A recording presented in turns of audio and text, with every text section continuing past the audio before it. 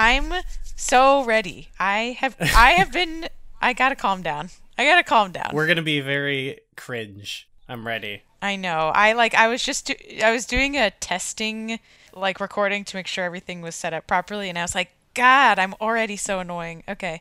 We're gonna look back on this in like 3 years or something and be like, wow, we were so cringe about Avatar. Calm down about Avatar, you guys.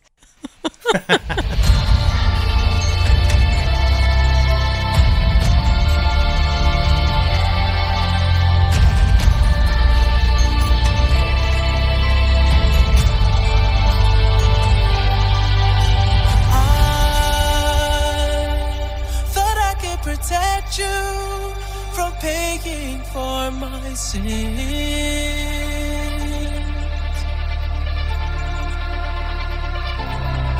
And I've been walking this earth long enough that that's a gift.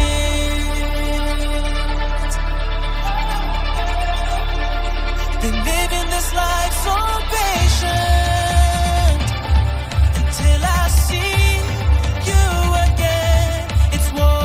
Hello, everyone, and welcome to another episode of Movies That Whip. I'm Gooey, joined as always by Adrielle. How's it going, bud? I'm doing so good. I'm so happy to be talking to you. It's 2023. I love hearing your voice. I love Avatar. Yeah. Let's do this. Happy New Year. Yeah, Happy New Year. Did you do anything fun? For New Year's? Well, we were chilling at home, and then Nico had like a New Year's stream going on, so we were hanging out. Oh, nice. Just hanging out around the house. It was pretty fun. That's How nice. About you? I love New Year's, actually. I am one of the rare people. It seems that actually, like, I just have no expectations for it, and I just treat it like someone's birthday, but the birthday girl isn't there. She didn't show up, and you just get to party and hang out. So I had a lot of fun. I went to my favorite bar, and we just like hung out with a couple friends. It was great. It's like the Earth's birthday. Totally. Like, you did a rotation. Good job, buddy. We did it. Here we are again. And like, I don't really set like I don't know. I don't think about like it's gonna set the tone for the rest of the year. Like, obviously that's not true. Yeah. So, and that's too much pressure. Everyone always says that. They're like, it's too much pressure for New Year's, and I take all the pressure off, and I just have a good time. So Yeah. Yeah. Same. Just enjoy. We were just chilling, enjoying ourselves. Yeah. So we're here today to discuss Avatar: The Way of Water, which we're following up a few months ago. We did our Avatar, the original episode, and we saw this like right. I saw it right. Actually, I saw it the night it came out, and like you said, it's the New Year's. It's the new year, and it's been like really hard actually to like not fully spoil our podcast. We've been chatting about it and stuff, but I've been thinking like, oh, I want to talk to you in person about it, not just through messaging, and it's been tough. I know, me too. You started the Avatar. What is it called? Oh my God, I'm so old. The chat room. What the hell is it called on Discord? Oh, Avatar. I think it's just called a channel. A channel? I don't know either. I'm too old to really understand Discord too. It's a server and then a channel. It's a channel, but the whole thing is essentially an AIM chat room anyway. So like whatever. Yes, we've brought back chat rooms. Yeah. So you started that, and so we like talked a little bit, and I was like, I gotta calm down because I'm just. It's okay though. We can get it all back out. Within the first 5 minutes of the movie, I was like, I feel like I need to like text Goo about like one thing that I saw in the opening montage. I wish we could have watched it together. Maybe we can watch it again together. This summer. Maybe, yeah, that would be if we fun. end up hanging out. We'll see. For sure. Maybe if Andy's there too, that'd be cool. Yes. Well, speaking of, we'll promote a little bit. If you're listening, I think I have it in the notes I post on every episode, but a link to the Discord. And so you could come in there. It's really just the three of us chatting about it. But if you want to talk to some people who are really into Avatar and Avatar: The Way of Water, you can come into the virtual theater Discord and chat it up about this movie, because there's always going to be new stuff to talk about. I feel like new thoughts, new feelings, especially upon rewatch. I wanted to watch it again, but I haven't had the chance to. So I'm going in with kind of, it's been like almost a month now. Not quite 3 weeks. So, but I'd like to watch it again because I had a blast in the theaters. This is a great experience. And yeah, I don't know. Here we are. Yeah. So did you see it at well, it's not a midnight showing. They don't necessarily have to be at midnight anymore. They just do it like the night before at like 8 p.m. They just start at, yeah. I think the earliest showings were like, it was like all day through the afternoon and all this stuff. So it actually premiered a day early, is what you're telling me. That's what they do now. Yeah, that's like every movie is like that. It's sort of like how like Black Friday starts on Thursday night now. Like everything Sure. is just constantly moving forward because everyone's trying to beat everyone else out, but then that just becomes the standard. So everything just changes. You know what I mean? Yeah. So yeah, I went on Thursday. I was surprised that this wasn't also just immediately on Disney Plus. Oh, no. Like, they can't do that. I'm glad they didn't, but I'm just saying. Well, this is one of the few movies left, one of the few people left who really has that pull. Like, the only other movie this year that really was like that was Top Gun Maverick. Yeah. No, you're absolutely right. He would never just have that's the equivalent of going like straight to DVD. Yes, but at the same time, like I think we've talked on multiple podcasts here of how it's just kind of become the standard, and I think that whole experience and like movies in general have been devalued, and so I liked that like there are some holdouts. Of course, it's like these legends from yesteryear, but I mean that's I mean not to tangent too much, but that's kind of what Top Gun was actually like about was right. How he's the last like movie star or whatever. So yeah, Avatar holding strong here in theaters. It'll eventually come to Disney Plus and all that good stuff. But yeah, did you saw it in 3D as well? Yes. You didn't. You went with your mom, right? Yep, I went with my mom and my friend from like high school who on our previous episode I talked about my viewing of the first Avatar, which I was in the same exact theater because I was home wonderful. In Sioux Falls, South Dakota, and at the Century or whatever it is, Century 21. No, that's a clothing store. Anyway, it's one of those. And I don't know what it's called. But we went on a matinee showing, me and Casey and my mother was very reluctant because she did not like the first one just cuz she didn't like hate it. She just was like, this is so stupid. She just thought it was dumb. Which like fair enough. And Casey was super excited to see the second one. He was like, oh my God, like no one wants to see it with me. Like, let's go. And we saw it at a matinee and it was $5 for the ticket. That's some Sioux Falls prices right there. And we did not see it in 3D. We just saw it in regular D. Yeah, regular old 2D. And it was kind of like a shitty like screen and projector. Like I could kind of tell like that this was like, had seen better days. Like it hadn't been updated in a while, but it still looked awesome. Like it still looked like leagues better than the first one, which was also amazing. And yeah, it was great. There weren't that many people in the theater, but there were more than I expected. I bought the tickets the day early, thinking like, oh yeah, no, you got to get tickets, and we were the only people in the theater when I bought the tickets. Really? Wow. So there ended up being like 10 or 15 people in the theater total. Okay, ours wasn't like super packed, I don't think, but there was like plenty of people there. And then now, looking at the, we'll talk about the numbers later, but certainly that wasn't indicative of anything. In terms of how it was gonna do. But I did, yeah. We saw it. Actually, you reminded me. I think next weekend I may be hanging out with my buddy who I originally saw the first one with, and I think I told that story. But we don't have plans, so maybe I'll suggest like, hey, he's probably already seen it, but maybe I'll throw that out there. Good opportunity to see it again. Yeah.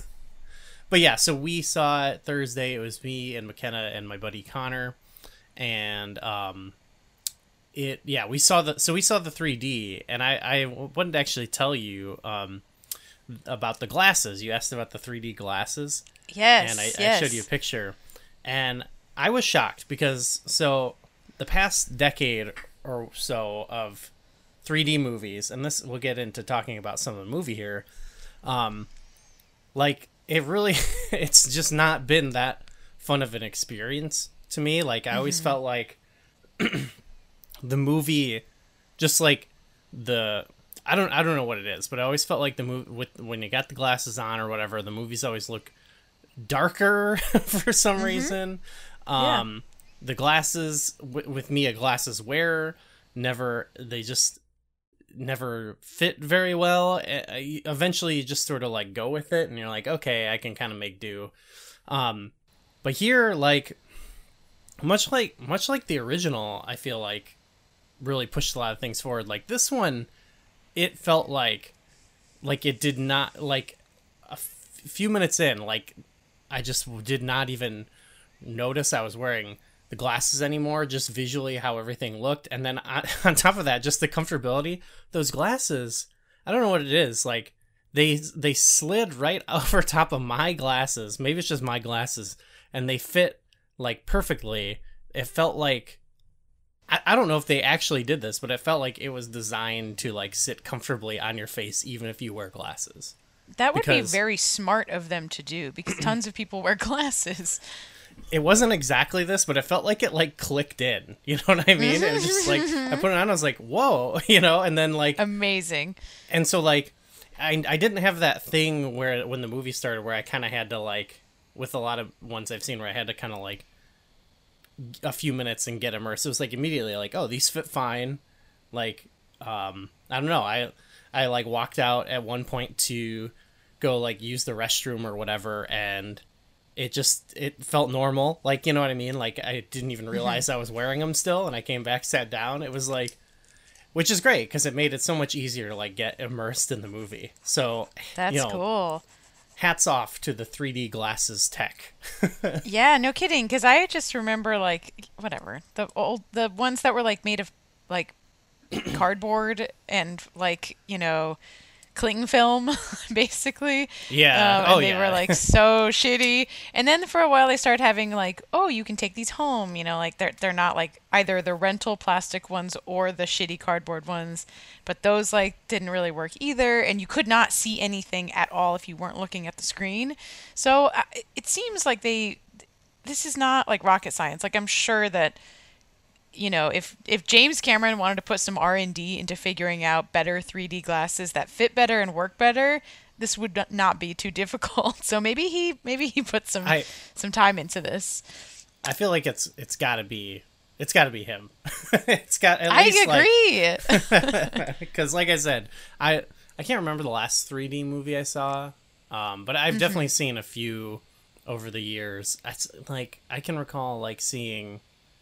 I saw like Guardians of the Galaxy in 3D at one point. I think I saw like a Star Trek maybe. I think I saw like because I had like, I could, for a while I had like the movie pass. I could just see free movies or whatever. So this is not, I saw the freaking Dumbo movie in 3D. Whoa. I was like, yeah, sure, whatever. Looked horrible. Yeah. Like it looked horrible. So like, and it's funny. The last one that I saw was actually Titanic in 3D when they like re-released it. Oh, hell yeah. Like more than 10 years ago. And that was the last one I saw. So it'd be fitting if I went and saw another James Cameron movie in 3D. Should we just talk about, we'll get to everything else, but I was thinking about just the visual aspect of this movie. Because that's the one thing, like even people are like, oh, people will say like, oh, the movie, it's all visuals and it's nothing else. I don't agree with that, but it is kind of like one of the standout things that everyone's talking about. So we're already here. We might as well talk about it. But the actual like 3D in the movie, I thought was sick. Like it felt like I this is where I'm like, I sound so cringe, but it was like everything had this like depth It wasn't like it didn't feel like gimmicky, you know what I mean? Like I was actually like immersed into the movie in a Yeah. way. I feel like it would Yeah. stand up fine in 2D, but for me, like, yeah, I was like fully into it. That's cool because it definitely was not gimmicky because, again, like the yesteryears of 3D movies where they would have like stuff like like Muppet Vision 3D at like Disney World, and they're like, there's all these gimmicks about like stuff coming at the camera and whatever. Yeah, I actually kind of like that too. But and I love that. That's one of my favorite attractions at MGM. But the those like they're making fun of the fact that like this is like what 3D movies were doing in like the late 90s. And this one just didn't have that. It didn't have any of that. So I would be interested to see it in 3D and see how it enhanced it because there were no like obvious parts where I was like, oh man, this would probably be really cool in 3D. You know what I mean? Like it was immersive without that at all. So it'd be cool to see it that way. Yeah, I think so too. The visuals in general, I thought it would, that was an awesome aspect of that movie. It almost goes like without saying at this point, but in terms of like how I was making the comparison of like 3D movies over the past decade, like I saw someone make this point and I strongly agree with it. It's the idea of like making these big CG spectacle movies. Like I think there's a lot of people who are just like they just don't like that in general, and I sort of whatever. If you feel that way, like obviously respect that. But I think oftentimes like CG, the concept of CG, I think we said this in the last episode, it gets a bad rap. And I think the reason is that sure, like Avatar, it did all these things that like are amazing and like it really pushed the technology, a lot. But I think in the 10 years following, like we haven't really seen, like we haven't seen anyone take that and like run with it and like make a really cool looking movie and I think that's why kind of like CG kind of gets a bad rap, because I think a lot of the movies like inspired by or using the technology or whatever just don't harness it well, you know what I mean? Like that's how we end up. I'm not saying all movies have been like this, but a good deal of them like just lean on it and they kind of make like these movies that are dull looking, you know what I mean? And like so it was like going into this one, it was crazy to see a movie that looks, I think, so much better than like 90% of those big spectacle movies of the past 10 years, and we probably won't see many movies like it until like Avatar 3, Right. So that really blew my mind. I mean, I mean, truly, it is mind-blowing to watch, thinking that like these are not real creatures, especially like the whales, which we will get into the whales later. We'll talk whales, yeah. Whatever they're called, the Tolkuns. Tolkiens or whatever. Yeah. The J.R.R. Tolkums. But what I was going to say about the CG is like, so I recently watched Thor: Love and Thunder, and like I was with my friend and her kids who are like 5 and 12 or whatever, and God, that movie looked like ass. I mean, if you like it, like sweet. I like a lot of movies that look like ass, so whatever. But God, like the costumes looked like shit, and like the sets looked like rented, and the big CG, like either action sequences or the like there was a couple of scenes where like the setting was in like a big, clearly like computer generated area, and like those were the only parts that looked okay. And so I feel like there's this weird expectation where we both like CG gets kind of a bad rap as being like, oh, an easy way out, or just being kind of like low budget and shitty, and also being the expectation and oftentimes like the best part of a lot of movies, because it's a lot cheaper to get animators and people to make these set models on a computer than it is to like actually design them and make them physically and make them usable. And so it becomes like this like cheap way for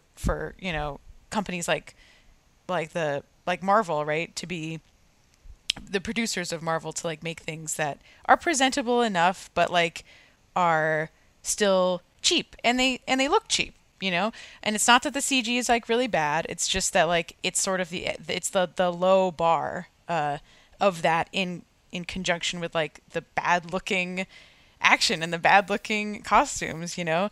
And I also think that I was thinking about this, like, I just kept being like, how are they doing this? Like, how does this work? How is this like happening? And for me, that is definitely part of the movie magic of it all. You know, Right, it's like yeah. watching people do crazy stunts. But I think that there's something about CG that when I watched the first one, I was kind of like, oh, whatever. Like, it looks cool. Like, how not how hard could it be, but just kind of like it didn't impress me. That don't impress me much. You know what I mean? I just was like, oh, well, like, you know, we can do anything with computers these days, which makes me sound like I'm 100 years old. But I also think that it's just if you don't have like I personally like I'm not an artist that works like with graphics and on a computer, you know, and so I think that in the same way that I'm not a musician, I can't pick out instruments very easily. I can't pick out Oh yeah. you know that you know there's just things that if you They don't just really kind of like don't. They kind of go over your head, or in a sort of way. Yeah, Not like exactly. you're stupid or whatever, but like No, it's just exactly. not Like, a thing you have an ear for. totally there's a band that I love and I went and saw their concert and I was like, oh my god, I thought this was like electronic music and it's just fully a band. Like, what Okay, is yeah, wrong yeah. with me? Like, and Oh, so I think I- that there's like that element too to this, like, you know, to the CG of it all. Yeah, probably varies per person. I know what you mean, because I'm oftentimes, I don't want to toot my own horn because I'm like dumb as shit when it comes to music, but I'll be like listening to a song and I'll be like, oh, the bass line is so sick, and someone will be like I can't even like hear the bass. Like, what are you talking about? It's so sick. Yeah, yeah, It's like so totally, obvious, yeah. So So like, I think that that's part of the issue is like you don't it's both the expectation, it has a bad rap, and also we don't really understand it, kind of washes over us, you know. I think I think though these movies, especially this one now, maybe because it's newer, like they maintain that, like, because that's one of the best feelings, like you said, in movies, is watching it and being like, how did they do this? You know what I mean? Like, it's like a magic trick. I think this maintains that a little bit, and maybe it's because I saw like, you know, I think they're smart about this, and a lot of movies do this. Like, I think I've name dropped like in Jungle Cruise, I saw some like featurette someone posted where The Rock's like, oh, I did all my own stunts or whatever, and you like watch the clip and you're like, okay, but what did you really do? You know, like it doesn't like they're trying to maintain that like kayfabe, to use a wrestling term, of like, you know, like what happened here, but like it just doesn't click. But then I saw like a featurette of this where they were just showing that one shot from the trailer with the hand that we talked about, and you see like what all went into it, and you're like, damn. So like that part of the marketing, then I go into the movie and like all the time I'm seeing things and I'm now realize, like, it's like, oh, like it wasn't just like, hey, they opened up the computer and like made it there, you know. So like I'm thinking about all the different techniques that went into it, you know. Like I think that's an aspect in all of James Cameron's movies. Like we talked about on I was over on Omega Metroid, we were talking about aliens, and there's like these parts that they mix all these different types of artistry to like make a scene, you know, of like a matte painting with a cool set design with some computer generated graphics, and it all comes together and makes like something like that you could never visualize with just one of those things, or you couldn't even imagine. It's something, you know, you've never seen before, and that also makes me go like, wow, like how did they do this? You know, even if I kind of know how they did it, it still blows me away. And I think this movie definitely made me feel that way often, you know. Yep. What were you blown away by visually? I just as an Visually? example. Yeah. Well, the starting point was that random strap scene, but just like well, obviously I think the big one is the underwater stuff, and I know how they did it because I watched like the footage of them doing it. But so the movie, it was originally it was originally planned to release back in like 2014, but then and they were gonna make like 2 sequels, and then they're like, oh no, we're gonna make 2 more sequels, and then oh, we want to do this underwater stuff, so they delayed it a ton so they could. And then he went and he freaking helped. Well, not him solely. I want to also give credit to other people, but they had this whole company that they developed this motion capture technology of doing motion capture underwater, which no one's ever done before. And so that, like, because that was throughout the whole movie, like, kind of the main thing that always blew me away. All the underwater scenes, like, I know I've seen the footage of them doing it. It just seems so unreal to me. You know what I mean? Yeah. And then Yeah.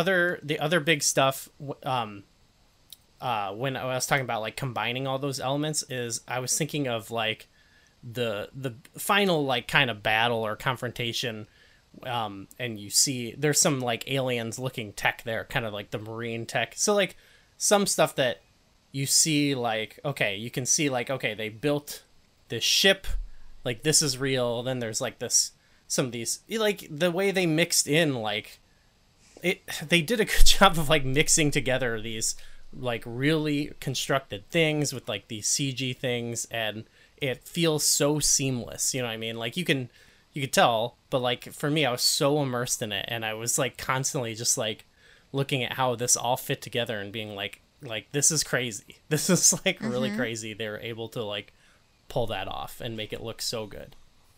Yeah. I feel like the combination of like real stuff and like computer generated stuff was so good in the first one as well. To me, what was like more, and of course the underwater stuff was like that my like brain couldn't even really process, but for me it was like all the creatures. The creatures looked crazy. For they sure. looked Yeah. so real. Like I could not believe that they were not real. That they weren't just like, oh, we put like a suit on an elephant and like, you know what I mean? Like they just felt so real. And I felt like that was something that I really was like, I don't know how they did that, because they're not motion capping a fucking whale, destroying a ship or being hunted or whatever. I mean, maybe they did. I don't think so, but I wouldn't put it past them. But like when I would see the Na'vi moving around, I was like, okay, my brain computes like this is a person who is like being motion capped, but like all of the creatures, I was like, how did they fucking do that? So that was my favorite part, probably. There was a ton of great new creatures in this flick for sure, and that was cool to like. That was just a cool element of the movie too. Is like we moved to another part of the world or whatever, and now we're kind of seeing like these new additions to the creatures and new characters, as well as bringing in the old ones. So that was just really cool in general to see. And I do agree with you that like they looked so good. Yeah. Do you want to talk about what happens in the movie? Yeah, let's just get this out of the way so we figure out so if you haven't seen it, you should see it. Go see it. At the same time, I think that, you know what, I do think there are spoilers. I was going to say, like, the plot it's not, I'm going to say it's predictable, but that's not a bad thing to me. I was like, it has momentum, and it is just hurtling towards a confrontation and a conclusion. And there are some surprising elements, and a lot of it feels inevitable, which, is a good thing. That's, I think, one of the best ways that a story can end is if it feels surprising but inevitable. I agree with you. Yeah, it was like satisfying, I think, in a way. Yeah. So basically what happens, now I'm going off script. I did not write this down. I just Yeah. wanted to let the way of water guide me. Okay, so it picks up like well, actually, it picks up after the last movie, which means that hold on, I'm getting all my character names. Jake Sully is you gotta remember Jake Sully. I forgot Jake Sully for a second.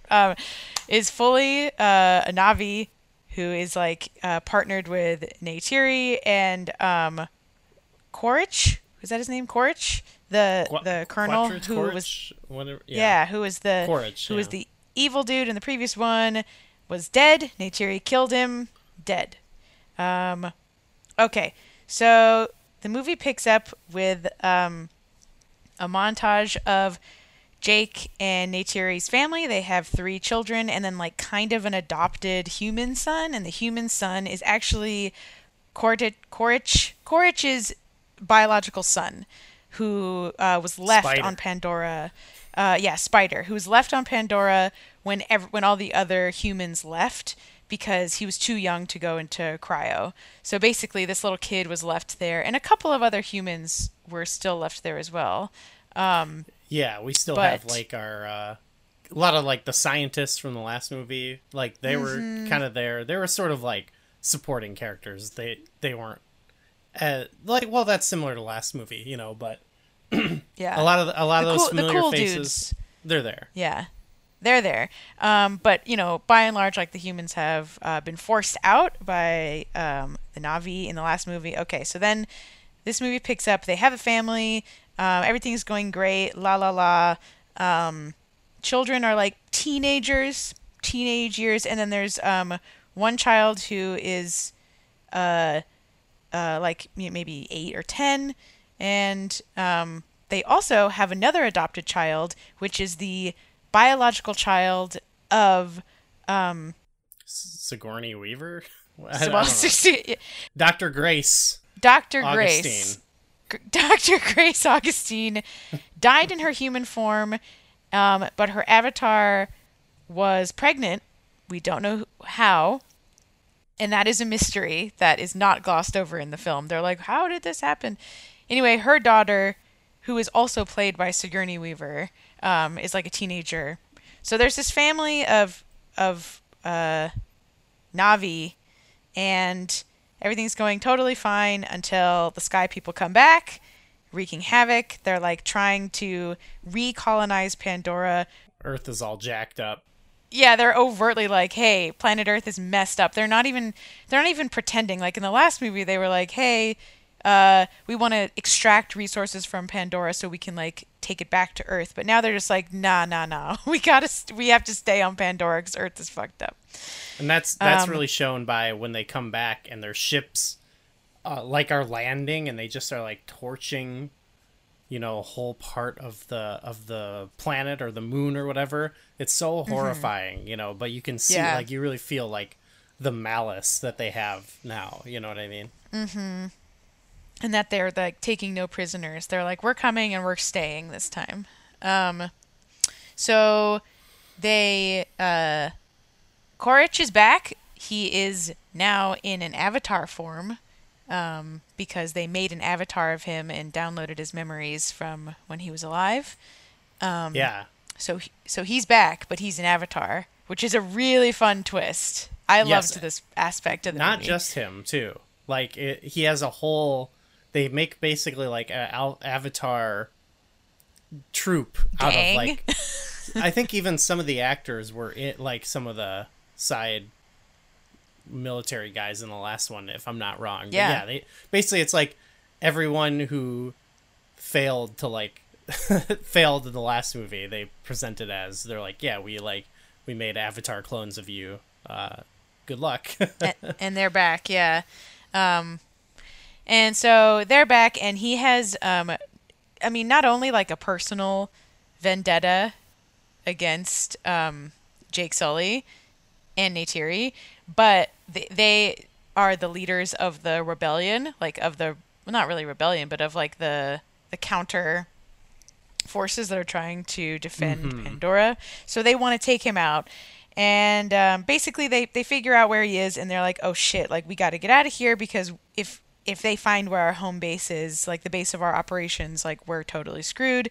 So the Jake Sully family takes off and goes away to another part of Pandora, which is basically like a community of people who live and work in the water. They're not people. Yes. They're Na'vi. They're to be clear, they're not Sky people. They're Na'vi.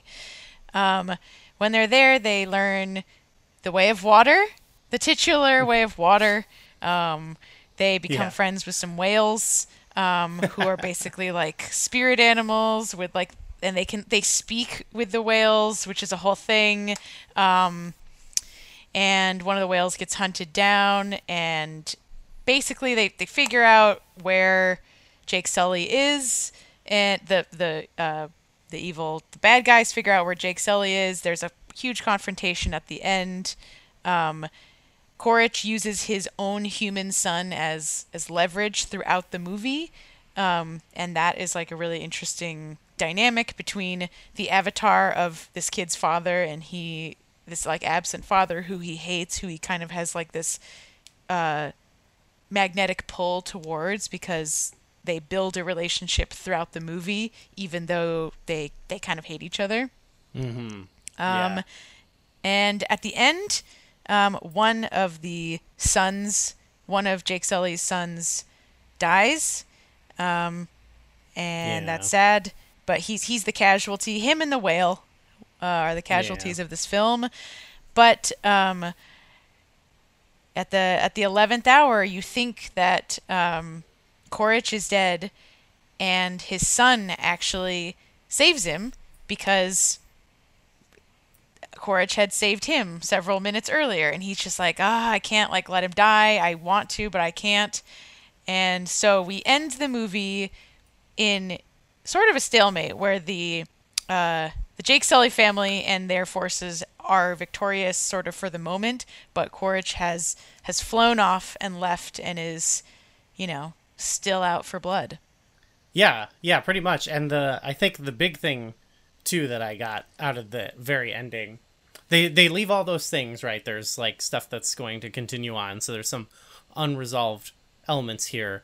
But at the end too, like the idea of the Sully family relocating and stuff, they did that, and they realized at the end, like, no, we can't do that. Like the only thing we can do is fight back. There's no other option. You know what I mean? Yeah, because they tried to hide. I mean, and they weren't really running away.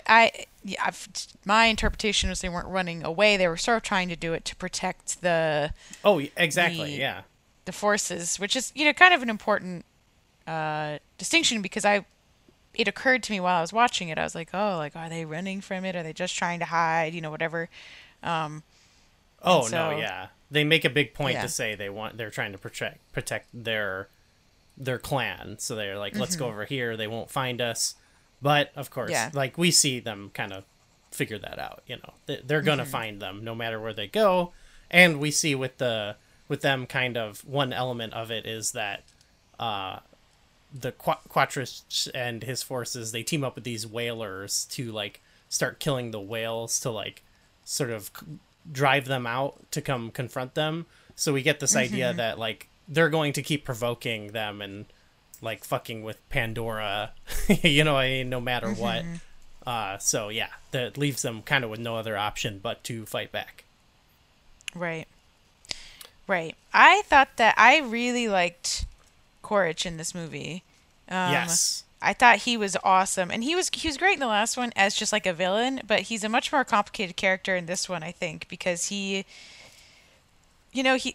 don't portray him as like a kind of like, he certainly has some like bloodlust, but he also is just sort of like, fuck it, like he has to like learn how to be a Na'vi, and he has his like estranged son who he died and left on Pandora, who he's like, you're not even biologically related to me, and now you're actually part of Jake Sully's family, so it's just like, it's such an interesting dynamic. And then it's pivotal to the end of the movie where you see that Neytiri, the mom, Jake Sully's wife, has some resent. Yeah, Zoe Saldana, also known as Zoe Saldana, has like some really like bubbling resentment towards this human child, Spider, and she has for a long time. And she eventually is like, she uses him as leverage against Quaritch to be like, I'll kill him. Like, I'll just kill him right here. And Quaritch is like, fine, like I'll do whatever, like don't kill him. And so it's like this. It's it's very simple, but it's complicated enough that like it was again a sort of surprising but inevitable. You're like, oh man, like they can't let each other die. And I did, like loved that Zoe Saldana is you see some evil in her, and I really liked that too. Yeah, she has a like throughout the movie, even from the beginning, they set this up. She has like this sort of distrust of humans or whatever, understandably so, and like that was a really interesting thing throughout the movie. That I mean, that's also I think kind of adds. I like Spider's character a lot because of that too, because you can tell he kind of doesn't feel like totally comfortable, and like I think that adds to at the end when he does help his father. You know what I mean? I think he's really confused. He's just a child, dealing with all this. He doesn't know what to. He doesn't really understand. I don't know. That would really fuck you up as a kid, I think. Yeah. Yeah. Like, especially because he has like sort of this little romance with Kiri, and you can tell like I thought that was really sweet, even though it's really weird that she's played by like an old woman, but I thought the relationship was really sweet, and it just kind of like really breaks your heart that like they have sort of this conflict between them, which is I think keeping up with the themes of the last movie. You know what I mean? And Yeah. and Quaritch, I agree with you. I loved his character. I liked that he comes back and he has sort of this he's out for revenge or whatever, and in a lot of ways,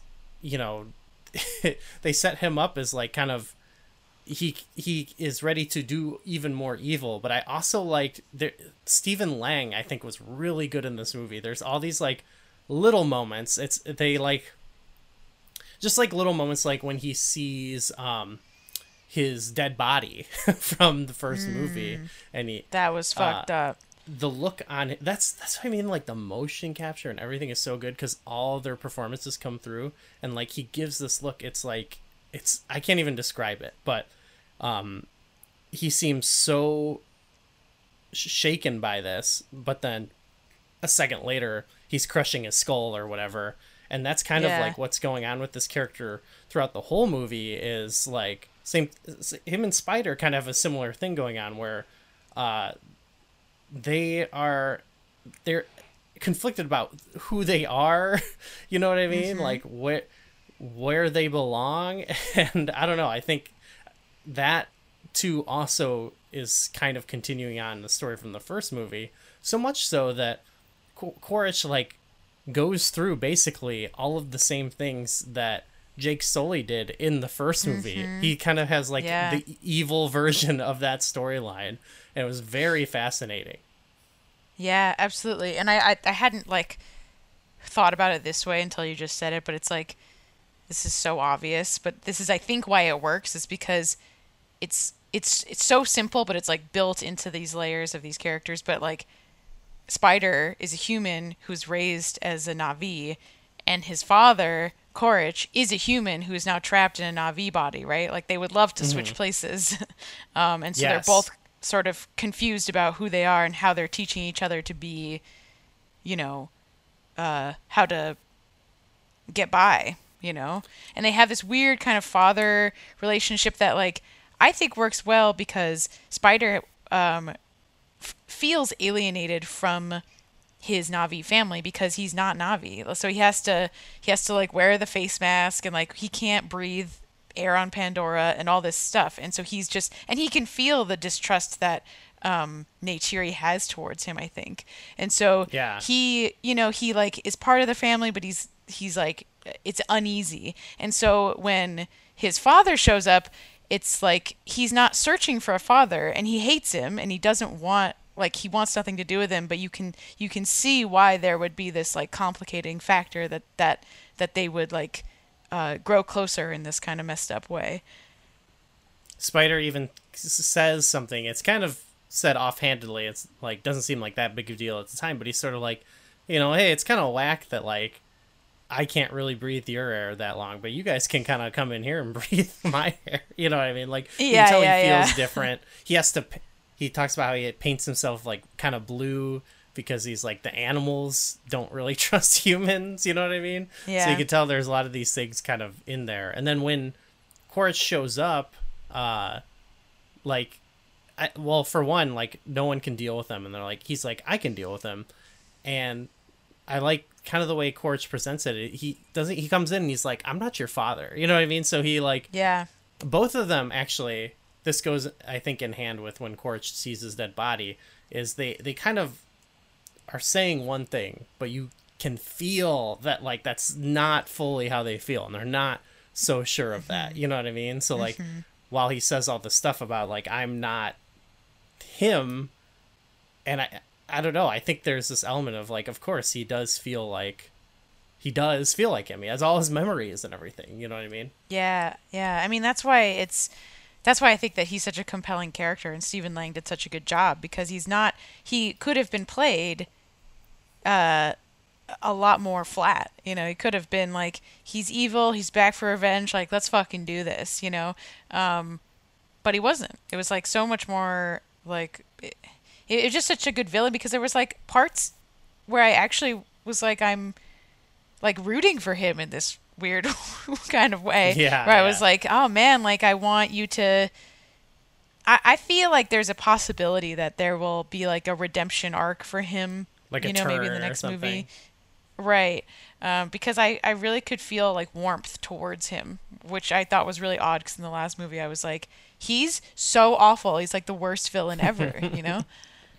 Yeah, I don't think we'll see like, I feel that too. Like, I feel like we're going to see, whatever happens, I feel like we're going to see something interesting. I don't know if they'll go full turn, but I feel like it definitely helps, actually. In the movie, they had Edie Falco, who played the General Ardmore. I loved her. Just, she was always walking around with her coffee or whatever. But like, they kind of set her up as like a new antagonist, but like, she doesn't, you know, and she's like mean too, but like, I feel like there's still stuff left unsaid with her. Like, she didn't really do too much yet in this movie. And I think it's going to be a thing where, like, you know what I mean? I think he might be forced to push against her or something like that. I don't know. I guess we'll see.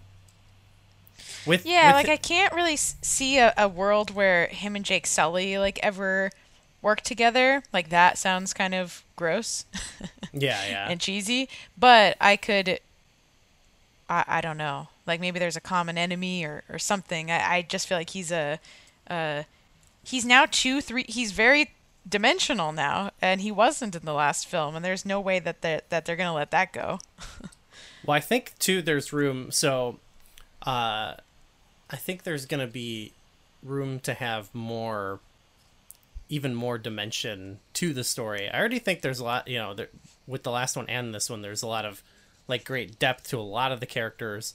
But like Cameron was saying, like in the next one, like that he said that these movies were like setting the stage, and that it's, you know, they're meant to be kind of these big, more standard blockbusters of you root for the good guys and the bad guys, but that he wants to kind of get more in depth and like more complicated in the next one. So he talked about introducing, he's saying in the next one he wants to have like a fire Na'vi tribe, like the Ash tribe or something like that, and they might be more antagonistic and stuff like that, which I think is cool, because I think like there's a lot of cool Na'vi characters and stuff, but I feel like they could do more with it that would make it more interesting than just like the good guys fight the bad guys. I'm sure some people, like, they might have issues with how these things may be portrayed, but I have faith in him to do it in a very interesting, compelling way. I think he's an awesome storyteller. So I think we might see that with a lot of the characters who are already in the movie too. Like, we're already seeing it, I think, with Quaritch, like, he's the bad guy, but we're just seeing like we're getting kind of a, you know, look at him personally, you know what I mean? That right. is pretty interesting. Right. Yeah, and I mean, I don't know if now is like a good time to just like say, or it's like, and not to like just give lip service to it, but it's like obviously the movie is like, it's like a white dude's fantasy of like of what a like what a native or indigenous culture like would do to like fight back against like the shitty, colonizers and white people, and like that's like part of the that's just what the movie is. Like you can't I feel like that's inescapable part of the movie going into that, knowing that that's what the imagery is referencing, that's what the story is based on. It's based on this kind of like appropriative story that has been told over and over again by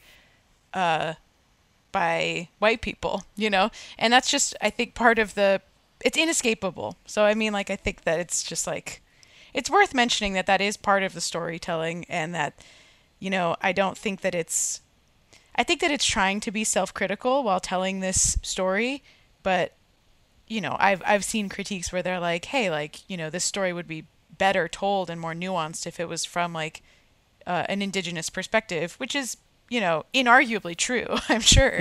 But like, I think that's just it's certainly part of it, and I don't think that's something that can be argued against. I mean, maybe it can, but like that's just you just kind of have to take the good with the bad in this movie. And Yes, the cultural context is a little bit messy. Well, that was also a thing. I mean, I think even more so in the first one. That was kind of a conversation too. I mean, we kind of talked about it in the last episode, but. Yeah, I was like, I was like looking at responses to it at the time, and even like Cameron like talking about it with like various indigenous groups, and there's certainly lots of conversations that they had that are interesting. It's certainly not a monolith of how people feel about it, but I definitely can accept criticisms of it and stuff like that, but I'm not really the best person to argue against it. I did cite some examples in the first episode on how I felt like it was sort of a better version of that type of story, but at the end of the day, it's certainly, I mean, even James Cameron actually said himself that he was intentionally targeting it to audiences of like that, and he's like I want them to have this fantasy of fighting back. Now obviously you can talk about whether or not what the actual proper way to deal with that is and stuff. I don't know, but right. No, I think that it's, I don't know if it's a good sign, but it's it's the whatever, my corner of the internet, mostly there's not an overwhelming response. As you were saying, it's not really a monolith, but the thing that I've seen the most is like, hey, wouldn't it be great if like this kind of like money and like visionary technology and time that goes into something like this, the production could be accessible to like actual indigenous people, which is and that I think is like, yep, that is certainly true. And the fact that like that is the main conversation about like how about like the system in which this movie takes place in the world, as opposed to being like, this movie is fucking racist for these reasons. Yeah, no, I agree with you. Yeah, which is I think a quite measured critique, right? So anyway, worth saying. Yeah, that's why I can accept. I said earlier on, I said I can accept like any sort of argument from someone who they're like, just in general too, about like blockbusters and like these type of movies. They're on some level like propaganda that somewhat will reinforce the status quo. I think a lot of movies have that, but at the same time, and I guess I can respect anyone who can make like a nuanced argument about that, but I can't accept, and I hate to bring this up again, but I can't accept anyone who says this is bad and then they hold up the good example of the movie that's where they team up with CIA to squash a black rebellion, and that's like, this is good because it, you know what I mean? It's like, no, let's not act like this is the revolutionary movie. You know what I mean? Yep, I totally agree. But I do see that, and I kind of accept that at some level this is sort of a like fantasy that Right. Yeah. is somewhat personal. It's from like James Cameron's mind, you know what I mean? It's his like personal fantasy. Yeah, totally. He's like, I want to bang these hot aliens. That's like True, yeah, at the core of the movie. Which, by the way, so in the first, like, I said this, at the first, like, 5 minutes of the movie, I swear I saw a nipple. I swear I saw a Na'vi nipple. No I was way. like, that was a nipple. I have to rewatch it in 3D just to get a better look. But it was in, like, the opening montage, and I was like, yep. There it was. I saw it. Wow. I don't So I don't know think if it's true. I think they slipped one in there. I think they slipped did. a nip slip. I think he nip slipped. I wanted to say this is a minor thing, and there's all his other movies are present in this movie, but I did get a little bit of Quaritch and Spider, a sort of Terminator 2 vibe, a little bit. Not 100%. And just another minor way I got that vibe too was just from Terminator 2 kind of remixed, like it had the similar themes from the first one, sort of, but remixed a little bit. And this was the case too, like how in that one you had Arnold come back, but now he's like, the Terminator is presented in a different way. And so that like Quaritch, he's come back, but now he's like a Na'vi, and he's sort, like, and he's still doing like, like I said, he did Jake Sully's story. Like I like when he's like, when he's going up to get those bird things. I forgot what they're called. And Spider's like, well, Jake Sully, he did it like the hard way, and he's like, oh, okay, I'm gonna do it the hard way. I like. Yeah, loved that was that awesome. scene. I love that scene. Yeah, and there was like I liked that also because it was a bit of a reversal of like, oh, like the Na'vi are like peaceful, or they do it like the old-fashioned way or something. It was like oh, this is like the hard way to do it, I'm gonna fucking do it that way. It was like it was cool. And then you kind of are like, you're like, damn, he did it, nice job, dude. Yeah, I know.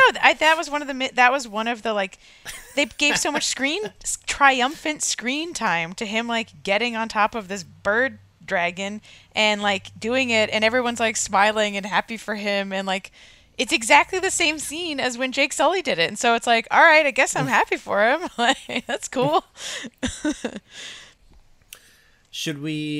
We should talk some about the Sully family. We talked about Neytiri a little bit. I like with her story and Jake, like as a whole, they're kind of fleeing to protect their tribe, but they also are dealing with now these kids that they have. And so we have I would say, well, the youngest doesn't have there's not too much of a story with her. Maybe in future movies, was it Tuke Sully or something? Tuck Sully?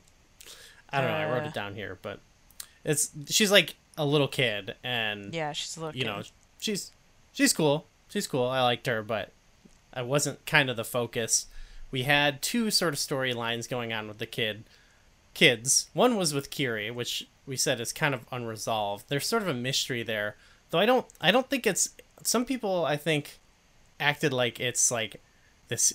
It's like this huge, like that. It's more mysterious than it is. But I think we're just meant to believe that Kiri was like immaculately, or what do you call it? Immaculately conceived, immaculate conception, or whatever. And she's, I don't know, she's sort of like this Na'vi Jesus type figure.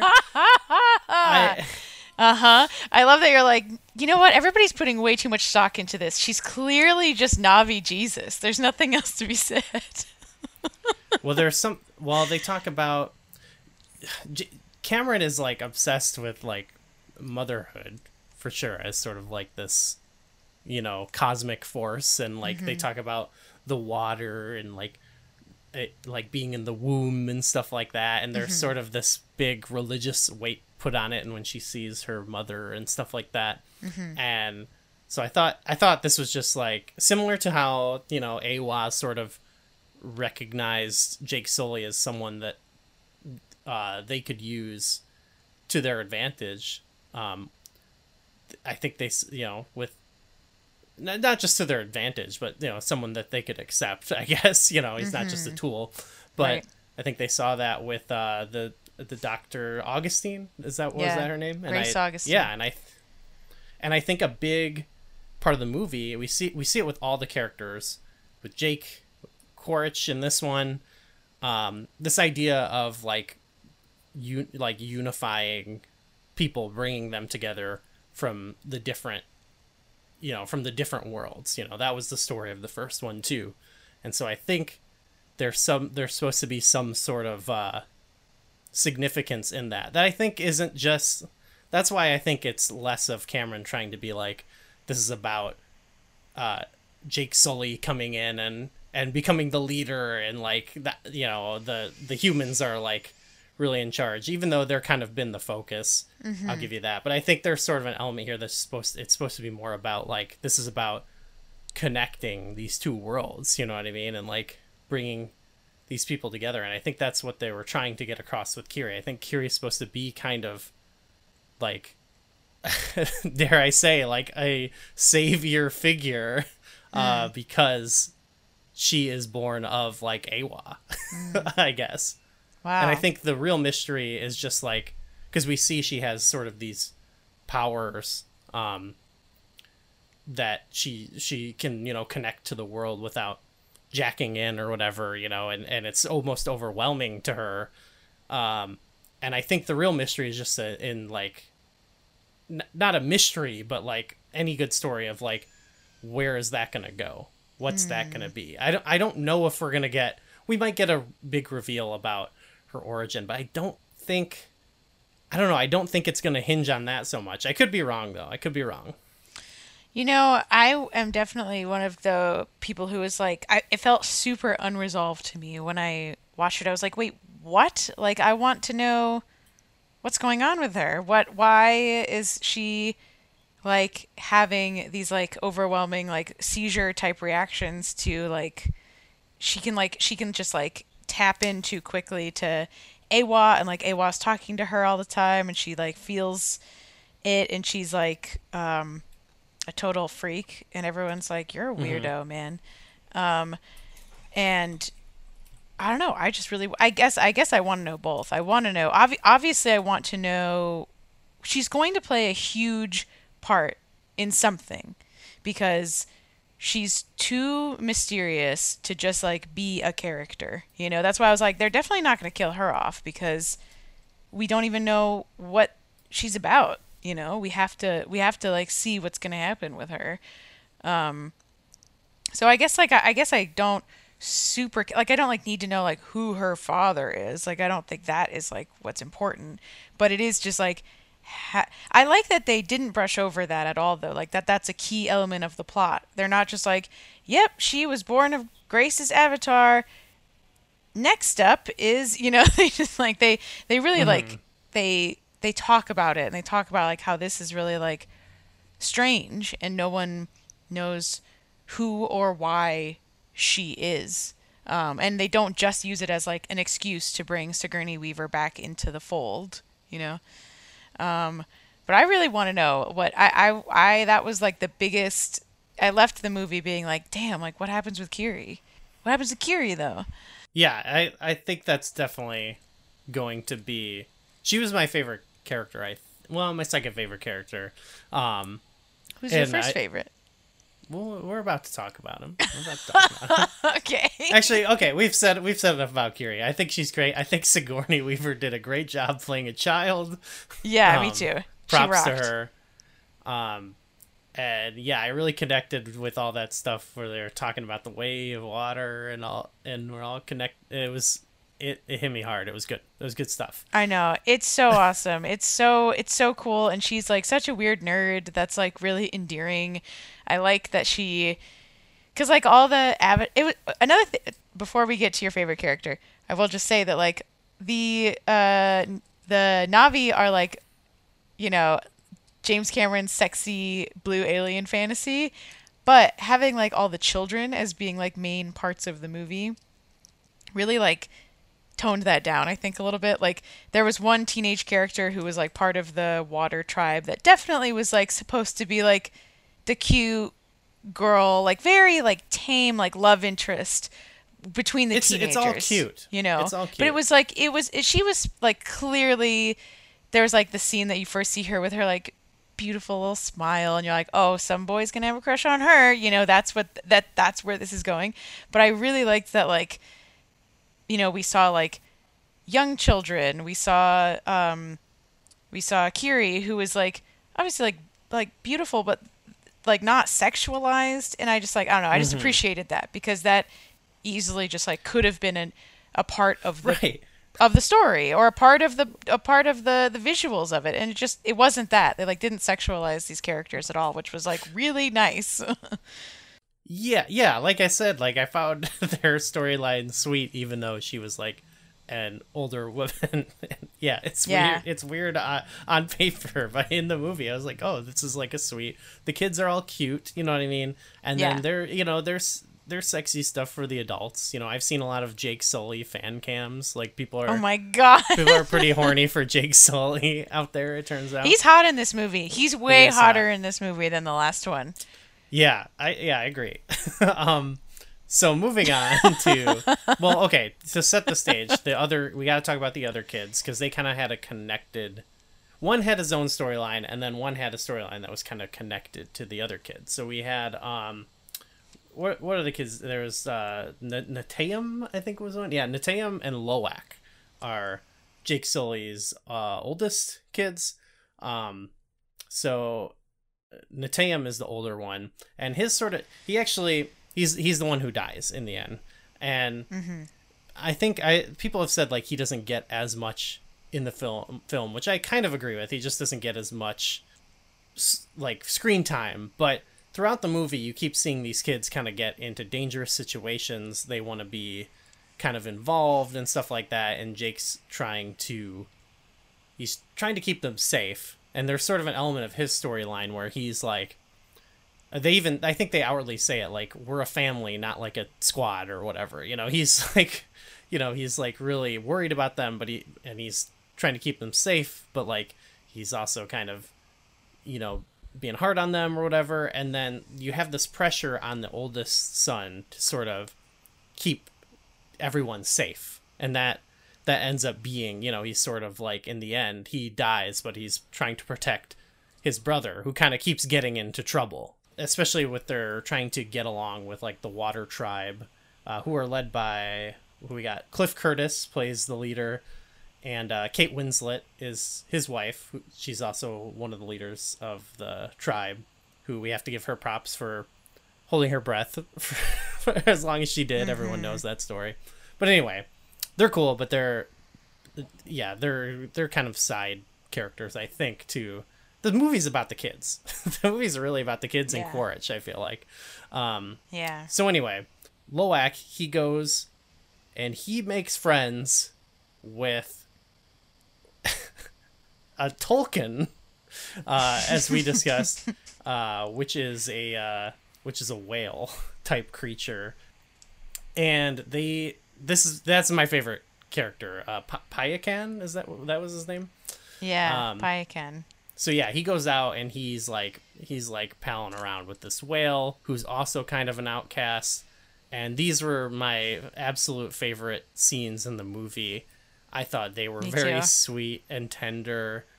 When he first meets him, the whale saves him, which at first when it happens, it's kind of the Phantom Menace, like, oh, there's always a bigger fish, and you feel like, wait a minute. Like, it feels lame at first. I was like, oh, okay, like, they did, well, it was a cool scene, so I was like, oh, that was badass, but from the story, I momentarily was like, okay, like, he just got saved by a bigger fish, but then, like, then you immediately realize, like, this guy, he's like, well, I mean, they kind of do this with all the animals, but he's like, he's got a conscience. He's a character you like care about, and he like chose to save him. Not, it wasn't just like a random thing. It was like an act of kindness, and you're kind of like, aw. Yeah. And he's like, these scenes where he's talking to him, and you see the whale POV. It was so beautiful, like that they made the whale the POV like shot there and all that stuff, and he's doing sign language talking to him or whatever. Yes, and it's like Got me. it's so good. They do not only do they have like the camera from like the perspective of the whale's right eyeball, like talking, like looking at the kid, but like he's like doing he's doing the same sign language that that they learn to do when they're underwater with other Na'vi. Like when they're learning to swim, they're like, how do we talk to each other underwater? And there's like a sign language system that they learn, and he does the same thing to the whale, and the whale understands. And then there's the fucking captions, the subtitles that come across the screen of like the whale is like, and then it's like, I love you or whatever, Yeah. whatever. And it was so awesome. I was like, see, this is a part where I was like, oh man, it doesn't matter. Like, I get it. I totally buy it. I buy that they can understand each other. I buy that the whale is speaking in a discernible language. I just loved it. It was beautiful, and like, here, look at this screenshot I'm sending to you, and tell me it doesn't just fill you with emotion. Actually, this was so that shot, when that shot happened, actually, I was like, oh, this is like Free Willy. It's but like totally it's a totally Free Willy image. And that's the thing. People keep criticizing the old one and this one of like, oh, it's like this and this and this, and it's like we said in the last movie. Yeah, this movie is like based on every story ever told. Yeah, exactly. It's that's like, why I don't mind. yeah, he's not trying to pretend that that's not Free Willy. That's like literally Free Willy, and like this in the shots that are like from below of them of the two of them, like the whale and the Na'vi, like, you know, with the sun pouring in over above them. Yeah, that one. That is like directly from Whale Rider. Do you remember that movie? No. You never saw Whale Rider? Oh, and I had like my birthday and like dragged people to see that movie. It was like a New Zealand movie about a girl who like befriends a whale, and it's pretty sick. You should watch it if no one's seen it. But it's directly like from that film too. It just rocks. It just rocks. Well, yeah, that sounds great. Yeah, you should watch Whale Rider. As tender as beautiful Payakan, so he's also a character. That was what's cool, is that they made, it wasn't just a whale, he was a character in the movie. And I like the story. So he was like, he's kind of like, even he's an outcast in his tribe because they're like non-violent, and he like fought back against like the whalers, and you know, they connect because he's got sort of like the harpoon through him, and Loak helps him out, and you know, then they swim around and stuff, and that was all great. But like he had he not just he was a character, he had an arc. So I think with that connected, we can kind of talk about the last big. There's like a lot of great action set pieces in the movie, but I think we can talk about the last one because that had kind of the most standout moments. But the big standout moment for Payakan where they're fighting the whalers and Quaritch's Na'vi squadron or whatever, and freaking Payakan gets in the battle, and he fucking takes down this ship, and it was so awesome. Yeah, it was like top 10 like action, top 5, I don't know. It was so fucking good. Yeah. He just flops out of the water, comes down on the ship, starts raising hell. Yeah. It blew me away. And that was like that, his storyline, and combined with what Jake sort of realizes at the end is like that, like we have to fight back. Like and I thought that was cool, and it reminded me a little bit of in RRR, where they're sort of like acknowledge, like, yeah, like we gotta fight, we gotta fucking kill these guys. Yeah, they're trying to kill us. We gotta fucking kill these guys.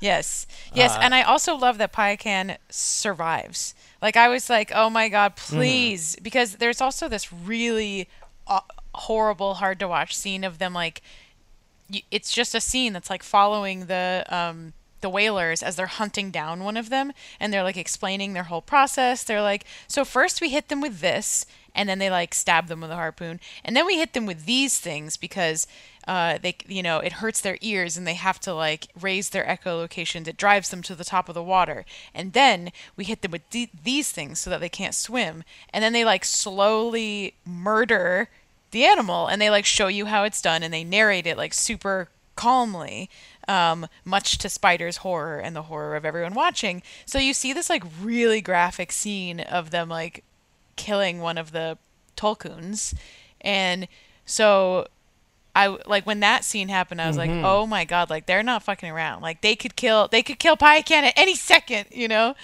So I was like, yeah, there were stakes there. I was really worried about him in the whole final battle scene. That's actually so. I didn't want to spend too much addressing criticisms, like because I saw after it came out, people just jumping through hoops to like criticize the movie, which I think we acknowledged earlier. There are fair criticisms and there's conversation to be had against things. And I guess if people felt this way too, whatever, that's fine. But like I saw someone say like there's you never feel any tension in the whole movie, and I was like, what are you talking about? The whole movie, I was fucking freaked out. Like from the beginning with the kids coming upon the scene of the final battle of the last one and the squadrons there or whatever. I was like and that was kind of like the tension in the whole movie. It was like trying to protect this family and these kids, and I really cared about the kids. Like they were my favorite characters for the most part, and Payakan. That I don't know. Like for me, the whole movie there was tension, and absolutely. And that was what you just said was an element of it as well. Yeah, it was a lot. There were high stakes in this movie, and the other thing is like, man, you don't want to see a beautiful whale get viciously murdered by a bunch of assholes. Like you don't really want to see that. That sucks. They do it in like a really it's graphic and horrible, and then like at the end they like show you they like go inside of the corpse of the whale. Oh my god. And then they just like drill through the roof of its mouth and like extract something from their brains, and while they're describing like, oh, they're way smarter than us, they're much more spiritual, they're on a completely different level than us. This is like the serum from their brain because they're so godlike and smart, and we're going to sell this for $8 million. How about that? And it's just like, oh god, it's so hard to watch. But I will say that the scene of them hunting is, again, this is a composition of like every story ever told. It's so similar to this documentary I watched about killer whales and how they hunt their prey, which is exactly what happened in this one. They surround a mother because she's going slow to protect her calf. So they surround the mother, and then they literally like separate the mother from the calf, and then they the killer whales in this documentary, they like throw their bodies on top of the whale and drown her. They drown the whale in the water, which is crazy that's like how they do this. And then they just eat like a little tiny part of her. They eat like a piece of the jawbone, and like the rest of the animal just like goes back to the sea. And it's so similar to this scene where they're hunting, and the fact that they only take like the tiniest little bit and the rest of it they just throw away. Well, that's just real life too. I'm sure. And that's real. That's like, real. Let's just base this off real life. Exactly. Yeah. They were just like, you know what? Fuck it. Like that's not based on this documentary. That's just based on fucking killer whales. That's just real.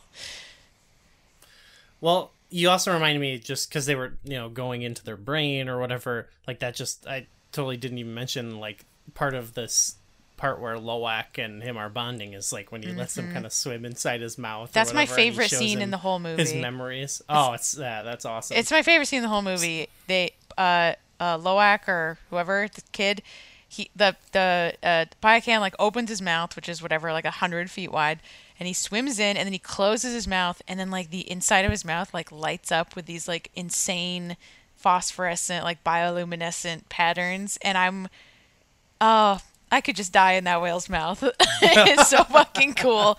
It's so cool. It's like, this is how we die, man. The movie can end right here, and I'd be happy.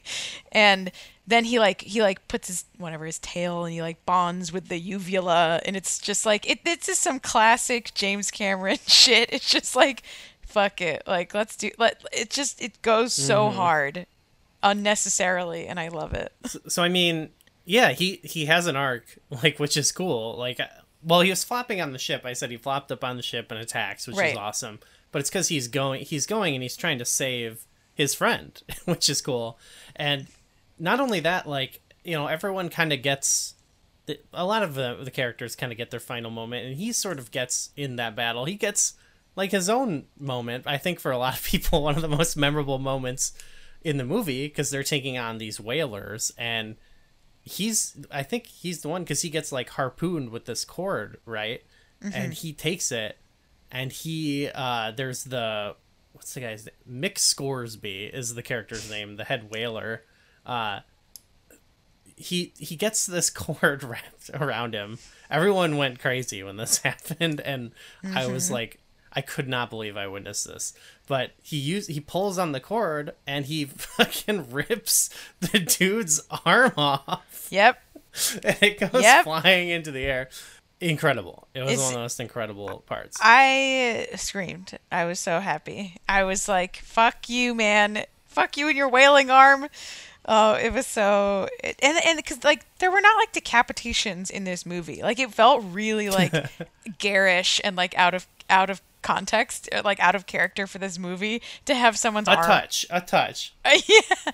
I loved it, though. I loved it. Just, it was totally... You wanted something bad to happen. It was earned. It was so earned. I will say there's a lot of great... This is in the first one, too, but a lot of great, just, like, spears going into people through their little helicopters, or the crab mechs they're in. We didn't talk about the crab mechs, but those were fucking awesome.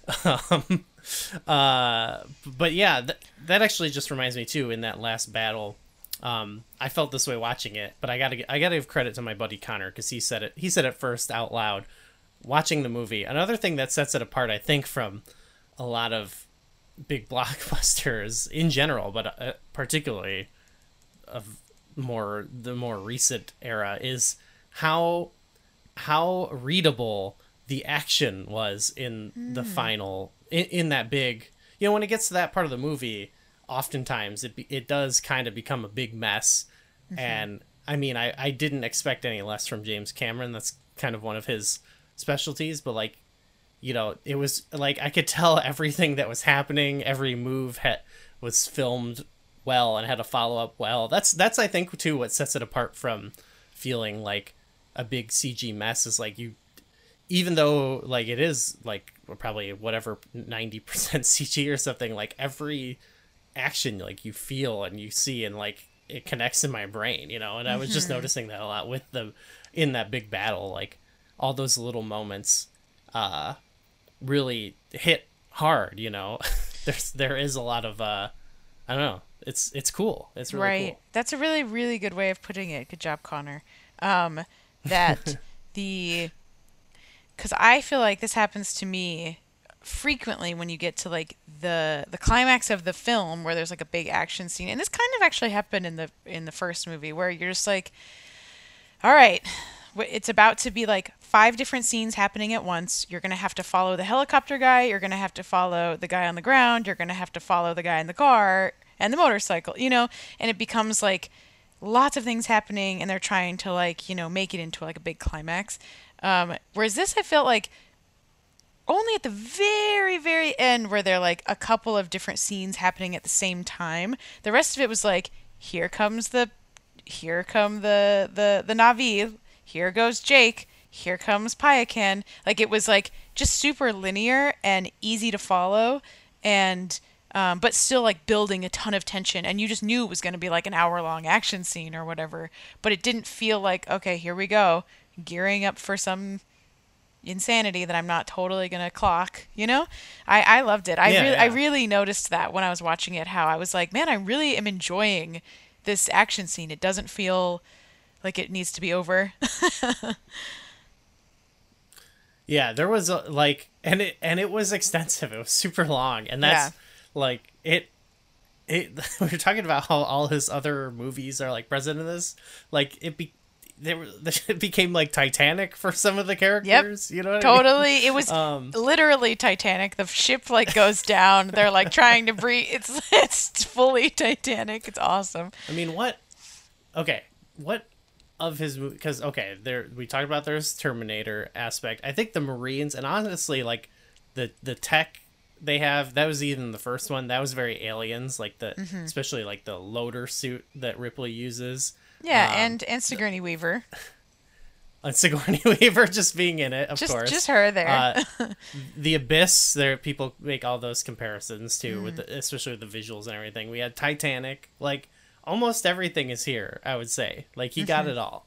Yeah. So again, with the first one, I feel like the movie, it's based on every other story ever told, every story he's ever told. Like I feel like it really, in the fashion of like a big gigantic movie, it like encompasses like so many things in a cool way. I think like I don't know, it's often criticized as like these movies that are these big budget blockbusters, like one of their biggest downfalls sometimes is that they're trying to appeal to everyone. And I'm not saying this movie is for everyone, though I guess the numbers are in its favor, but like it does do a good job of like kind of having like everything in it and not feeling, to me at least, like a mess, you know? Yeah. Yeah, and I also think that like you can't that I've heard people say like, oh, he's doing that thing again. It's like, what do you mean? He like spent so much time and energy he just chose to like make this look like Titanic on purpose. Like he knows. It's not like he's like, now that you mention it, this does look like Titanic. Like, no, like he's definitely doing it on purpose because that's like a fascination of his, you know, because he's obsessed with like trying to drown his actors, and that's like part of his whole thing. And so I feel like this is not accidental. Like, love it or hate it, right? You might just be like, God damn it, I don't want to watch this, and that's cool, but it's not accidental and it's not lazy. You know, it's totally purposeful, and he's choosing to like try to call back and elevate, you know, some of his earlier works. At least that's what I got from it. I mean, yeah, and he said this is based on, well, we've come to a conclusion. It's based on a dream that both he had and his mother had. But like, this seems like it's been like with him his whole life, and I think that's like, even like, it's just the things that are like bad or good about it. It's like it's all very fascinating, regardless. You know what I mean? Like I truly love it anyway. But like even the criticisms like some people have of it like are an interesting facet of the movie to me. And it kind of made like, I think I don't quote me exactly, but I think he said some quote recently about how he just might make this like a massive thing if it, you know, if he can continue on. And I think he said he might just tell any story that he's got like in this world. And like part of me, like, that's kind of sad because I feel like it's like, well, you could do something else, but part of me think that's like fascinating, really interesting that he's made such a large thing that he's like, okay, I'm just going to use this as the outlet to tell any story that I want to tell. Yeah. You know, it's funny because my mom, like one of the first things she said, she was like, I feel like I could have written a better plot. And I was like, what are you talking about? Like, the plot was very strong. Like, I feel like that it's, and I haven't heard this from anyone else, but you have mentioned that, like, people are like, oh, like, it was just pretty and there was no plot. And I'm like, that doesn't click with me at all. I just think it's wrong. I think it's just incorrect. Like, there's just very clear, not only are there like stakes and character arcs individually and subplots, but like there's a very clear plot and what happens, and I don't see how there's not a plot, and it's not simple, and they seem like they address maybe not every plot hole or whatever, but there's no glaring plot holes. They address the things that are plot holes. For example, Kiri's Immaculate Conception. They're meant to be, you know, unknown. They talk about them on purpose, and then there are of course certain things that they just kind of like fill, like how like, oh, convenient, you know, Quaritch has a son that's there still, but they like explain it, and they're like, well, he's here because they couldn't he's like, can't put a baby in cryo, dumbass, or whatever. And it's like, obviously, I just feel like there's like, it's not a big dumb action movie to me. I didn't think that, and I thought that like the plot was very strong. And so when people are like it's fine if you don't like it, that's cool, but like there's definitely a strong plot. There are criticisms that I've read that I'm like, beyond ones we talked about, that I'm like, oh, I kind of see this or that or whatever. But I would say the majority of what I see, and I don't want to spend too much time addressing the haters because, well, one sidebar here, but one of the ways in which we're being cringe, and one of my friends pointed this out, is that like it's like he's like, you're all going, because a lot of my friends are also Avatar defenders and have gone hard in the paint for it, and he's like, you seem so much similar to people who just go insanely hard defending Marvel movies when it's like, you don't need to do that. They're like the most popular thing out there right now. It's like, That's fair. we also do not need to defend Avatar that hard, even though maybe that's fine. I'm just accepting my role as everyone's got to have a multi-billion-dollar thing they stan, apparently. It's funny because I guess I just feel like I don't know a lot of people who have seen it, A, have seen it, and B, who like it or open to it. I don't know. So that's why I feel like I guess it does feels like it needs a little defending to me. I don't know. But a lot of people have seen it is the thing. So the film at this point of recording, it has grossed $1.5 billion. Jesus Christ. It's the highest grossing movie of the year. I think it's in the top 10 highest grossing movies of all time, and it's still going up. Like the third weekend it had a 0% drop off rate from the second weekend. Yeah, which is unprecedented. So I think we're going to see this, especially the next couple months. There's nothing really big coming out. So this is going to be, it's going to go up more. It'll probably hit the goal they're hoping for, but I don't know, who knows. But I think it's one of those things that it's just like, yeah, like I guess, I don't know, you haven't known a lot of people who've seen it, but there's people out there who are seeing it. Oh, and yeah. Clearly it's resonating. Not that box office does not correlate with quality, obviously, but just the idea, like, that's why it doesn't need too hard of defending, I guess, because that's totally fair. We won. We can take the W. And aren't you glad that months ago because I was saying in the lead up that there was a window of time where at some point you got to hop off the hater train, or the indifference, and you got to see it, and you got to just get it, you got to just see what it really has on offer, Don't let those misconceptions or like your old conceptions hold you back, because now there's people coming out.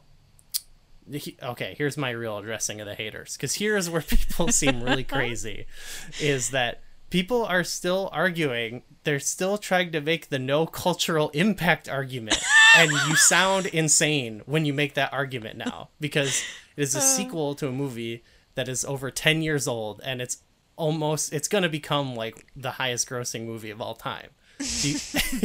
And I've seen so many arguments of people saying like I saw someone arguing that Morbius has more cultural impact because it had more memes. And I'm like, okay, well, at this point, cultural impact is a meaningless term. If you're saying like a movie should strive, if a movie wants to be, if you're holding up a movie that they put out in theaters twice and no one saw because it had memes about how shitty it was, you know what I mean? Like, what are we talking about anymore? So yeah. I think I don't care if people don't like the movie, but I think you do sound insane if you're trying to argue that there's no quote unquote cultural impact of the most popular movie of all time, the most popular set of movies, you know what I mean? Yeah.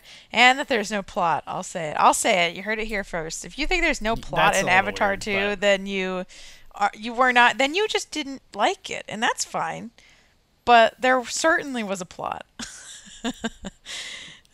You know what it is the world's filled with a ton of like normal people, and I feel like we don't know as many normal people.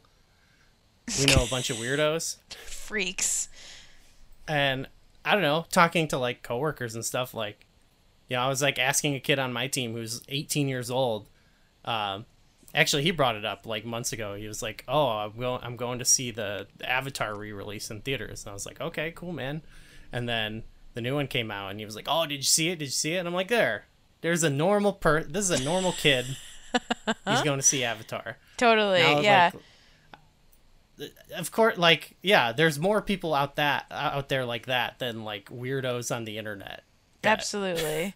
Yeah, I don't know. the day before I went and saw it, I hung out with my friend's kid who is 13, I guess, and she was like, "Oh man, I just went and saw Avatar," and I was like, "Oh, sick! How was it?" She was like, "It was awesome." I was like, "Hell yeah, simple pleasures." And she was like, Yeah. "I had a blue raspberry icy when I was there in honor of the avatars," and I was like, "This girl knows what she's doing. This is right." So that's what I'm saying. And this is even to you, Adriel, if you don't know someone out there who likes this movie, you got to go talk to some more people. Yeah, I gotta get out more. I gotta quit working touch from grass. home. Touch grass. Oh shit. Yeah. I also think that people like it's such a popular movie that I do think that a lot of people, besides like these whatever think pieces and Twitter, people are just like, yeah, Avatar rocks. Like what else is there to say about it? Like I think that there are probably lots of people who I know who have seen it that just are like, yeah, whatever, it's cool. It was great. What did you expect? It was awesome. Yeah, true. Yeah, true. Not everyone like us, or maybe not you, but not everyone is going in to the movie like with like they're not that worried about it. You know what I mean? For sure. We're way too worried about it, which is why I apologize. I apologize for being a hater to the haters. I also like to hate on popular things, so like I get it. It's fine. Yeah, me too. And the it certainly was not Disney-fied. I saw a nipple in the first 5 minutes, and you can take that to the bank. Even though I maybe imagined it. But anyway, I was worried, So of course, I mean, about part of the storyline was about how, like, yeah, the whale does need to fight back, and fuck yeah, he cut that guy's arm off. Like, that's sweet. And they showed, like, a horrible, brutal, disturbing scene of, like, a whale getting hunted down for, like, its brain or whatever. I mean, it just is so... This movie takes no prisoners.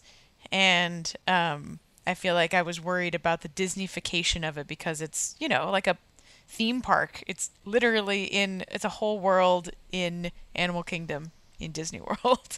So I think that it really didn't lose any of its magic. So Cameron's still got the pull. Yeah. Cruise has still got the pull. It's got the sauce. It's the same thing with Tom Cruise. Do I wish that the money was going to someone who's not like super high up in this weird cult thing? Yes. But he's one of the only guys out there doing it, you know what I mean? Yeah. Yeah. Damn. At least James Cameron seems like a chill guy. Yeah, I mean, I've certainly heard people being like, he's insane and tries to like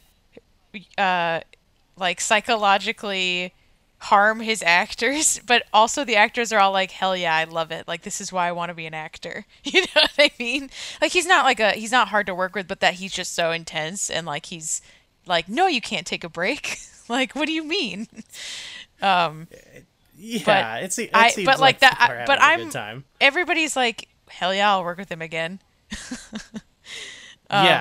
Yeah, he's like, no, it's not like you don't hear stories about like, I guess him like abusing them necessarily. Sure, but he's no like Peter Jackson, who just is like a jolly dude who like is everybody. I mean, he's really whatever. He's like balls to the wall about his movies, but he's not like a difficult. He like gives people, their 10 minutes when they want it. You know what I mean? So, but I don't know. I've grown to like James Cameron more through this journey. He is truly insane. I mean, there was all these cool set photos of him like carrying this crazy ass camera around and getting he's out there. He's a wild man. I don't know. Is there anything else I feel like we covered every aspect of the movie. Is there anything else? Oh, the credits come. And there was that new Weeknd song. Oh. We knew about the Weeknd song before going into it. I didn't. But we I were didn't. like, No, I didn't care. oh, okay. Well, Not in a bad way. I there- just didn't know. I just did not know. Yeah, the credits song, which is great. We're seeing movie credits songs come back again. Top Gun had the Lady Gaga song. Yeah. This had a new song by The Weeknd. We heard about it before going, like the day of, before going to the theaters, and we're like, no. On the way there, we listened to the ICU from the first movie, and we listened to the soundtrack. It was so cringe. I was putting it on, like I said, I'm fully in on this. And then I was like, no, I want to hear the song for the first time when the credits are rolling. I'm not going to read every name on the screen, but I'm going to let them scroll by me. I'm going to sit there and just, enjoy that song. Yeah, I love the credits songs. It's such a 90s move. I love it. Yes, we need to bring back the credits rap, though. That's the only thing Oh, that's what we're missing. culture is missing. Yeah. Yeah, I think that next time I would like to see it again. I would like to drag Margaret to it, but the thing is that Margaret hasn't even seen the first one, and I think that's a harder sell to get her to see the first one like at home. You know what I mean? I don't know. She might I be think too you could far do gone. it. I think I could. I'll try, or I could just be like, you know what? You don't need to see the first one. You really, because I kind of don't think you do. Yeah. I think, well, part of what I like about it is that it actually does just pick up. It doesn't fully like give you a recap. It catches you up to where they are now, but it doesn't like recap things. And I like that. I think it's just you're in it and you're just starting this new story, and they explain things as you go, like from the first movie. But I that's one criticism I saw is some people being like, I didn't like remember the first movie, but I don't know. I don't know if that was really a problem. I will say that I but- think that I could imagine that if I was watching it with someone who had not seen the first one, they'd be like, wait, what is going on with, and you just have to be like, I don't know either, man. Like, it's okay. Because there's that like element of like, am I supposed to be getting what's going on? And I think that if you hadn't seen the first one, you might be like, wait, is this a callback? Should I know what this is? And that would, I think, that's a pretty fair feeling. Because there are some obscure mysteries, like we said. Like Kiri, right? They'd be like, wait, am I supposed to know why Kiri? It's like, no, you don't know. Yeah. So Yeah. you gotta watch the first one. I want to watch it again, and I want to. So I had Takis, in the first. That was my snack. I had Takis and gummy bears. Oh yeah. And then I realized like what a missed opportunity. There are blue Takis. They're like blue fire Takis. So I am gonna bring blue fire Takis, and I'm gonna fully like. I don't know, and I would like to see it in 3D. I'm gonna watch it in 3D. Next time we're together. I'm gonna have blue fire Takis, and I'm gonna get a blue raspberry icy, and I'm gonna just live on Pandora for 3 hours or whatever it is. That's beautiful. That's beautiful. Yeah. Well, I think that's good for this episode. It's kind of Yeah. a lengthy episode we've got here. Yeah. Don't know what we're doing next. I didn't think this far ahead because I've been in the Avatar zone. I've been on Pandora. Yeah. Yeah. Me too. But we'll see what comes up. We'll see what comes up. Yeah. Yeah. We'll figure it out. I really haven't been thinking that far ahead. I just have been like, I can't wait to talk to Goo about Avatar. I got some ideas, but I don't want to say it right now. All right. That sounds good. That sounds good. Okay. Well, Adriel, it was nice talking to you. It was again. great. It was so fun, per usual. And I hope that everyone's having a great start to the new year. No expectations. Just let it roll. The way of water is the womb of the world. I wish everyone a happy new year, especially the haters and losers out there. Me too, honestly. Couldn't have said it better myself. Big W to the Cameron heads out there. We did it. Heck yeah. All right. Stay cool, everyone. Stay cool. Bye. Bye.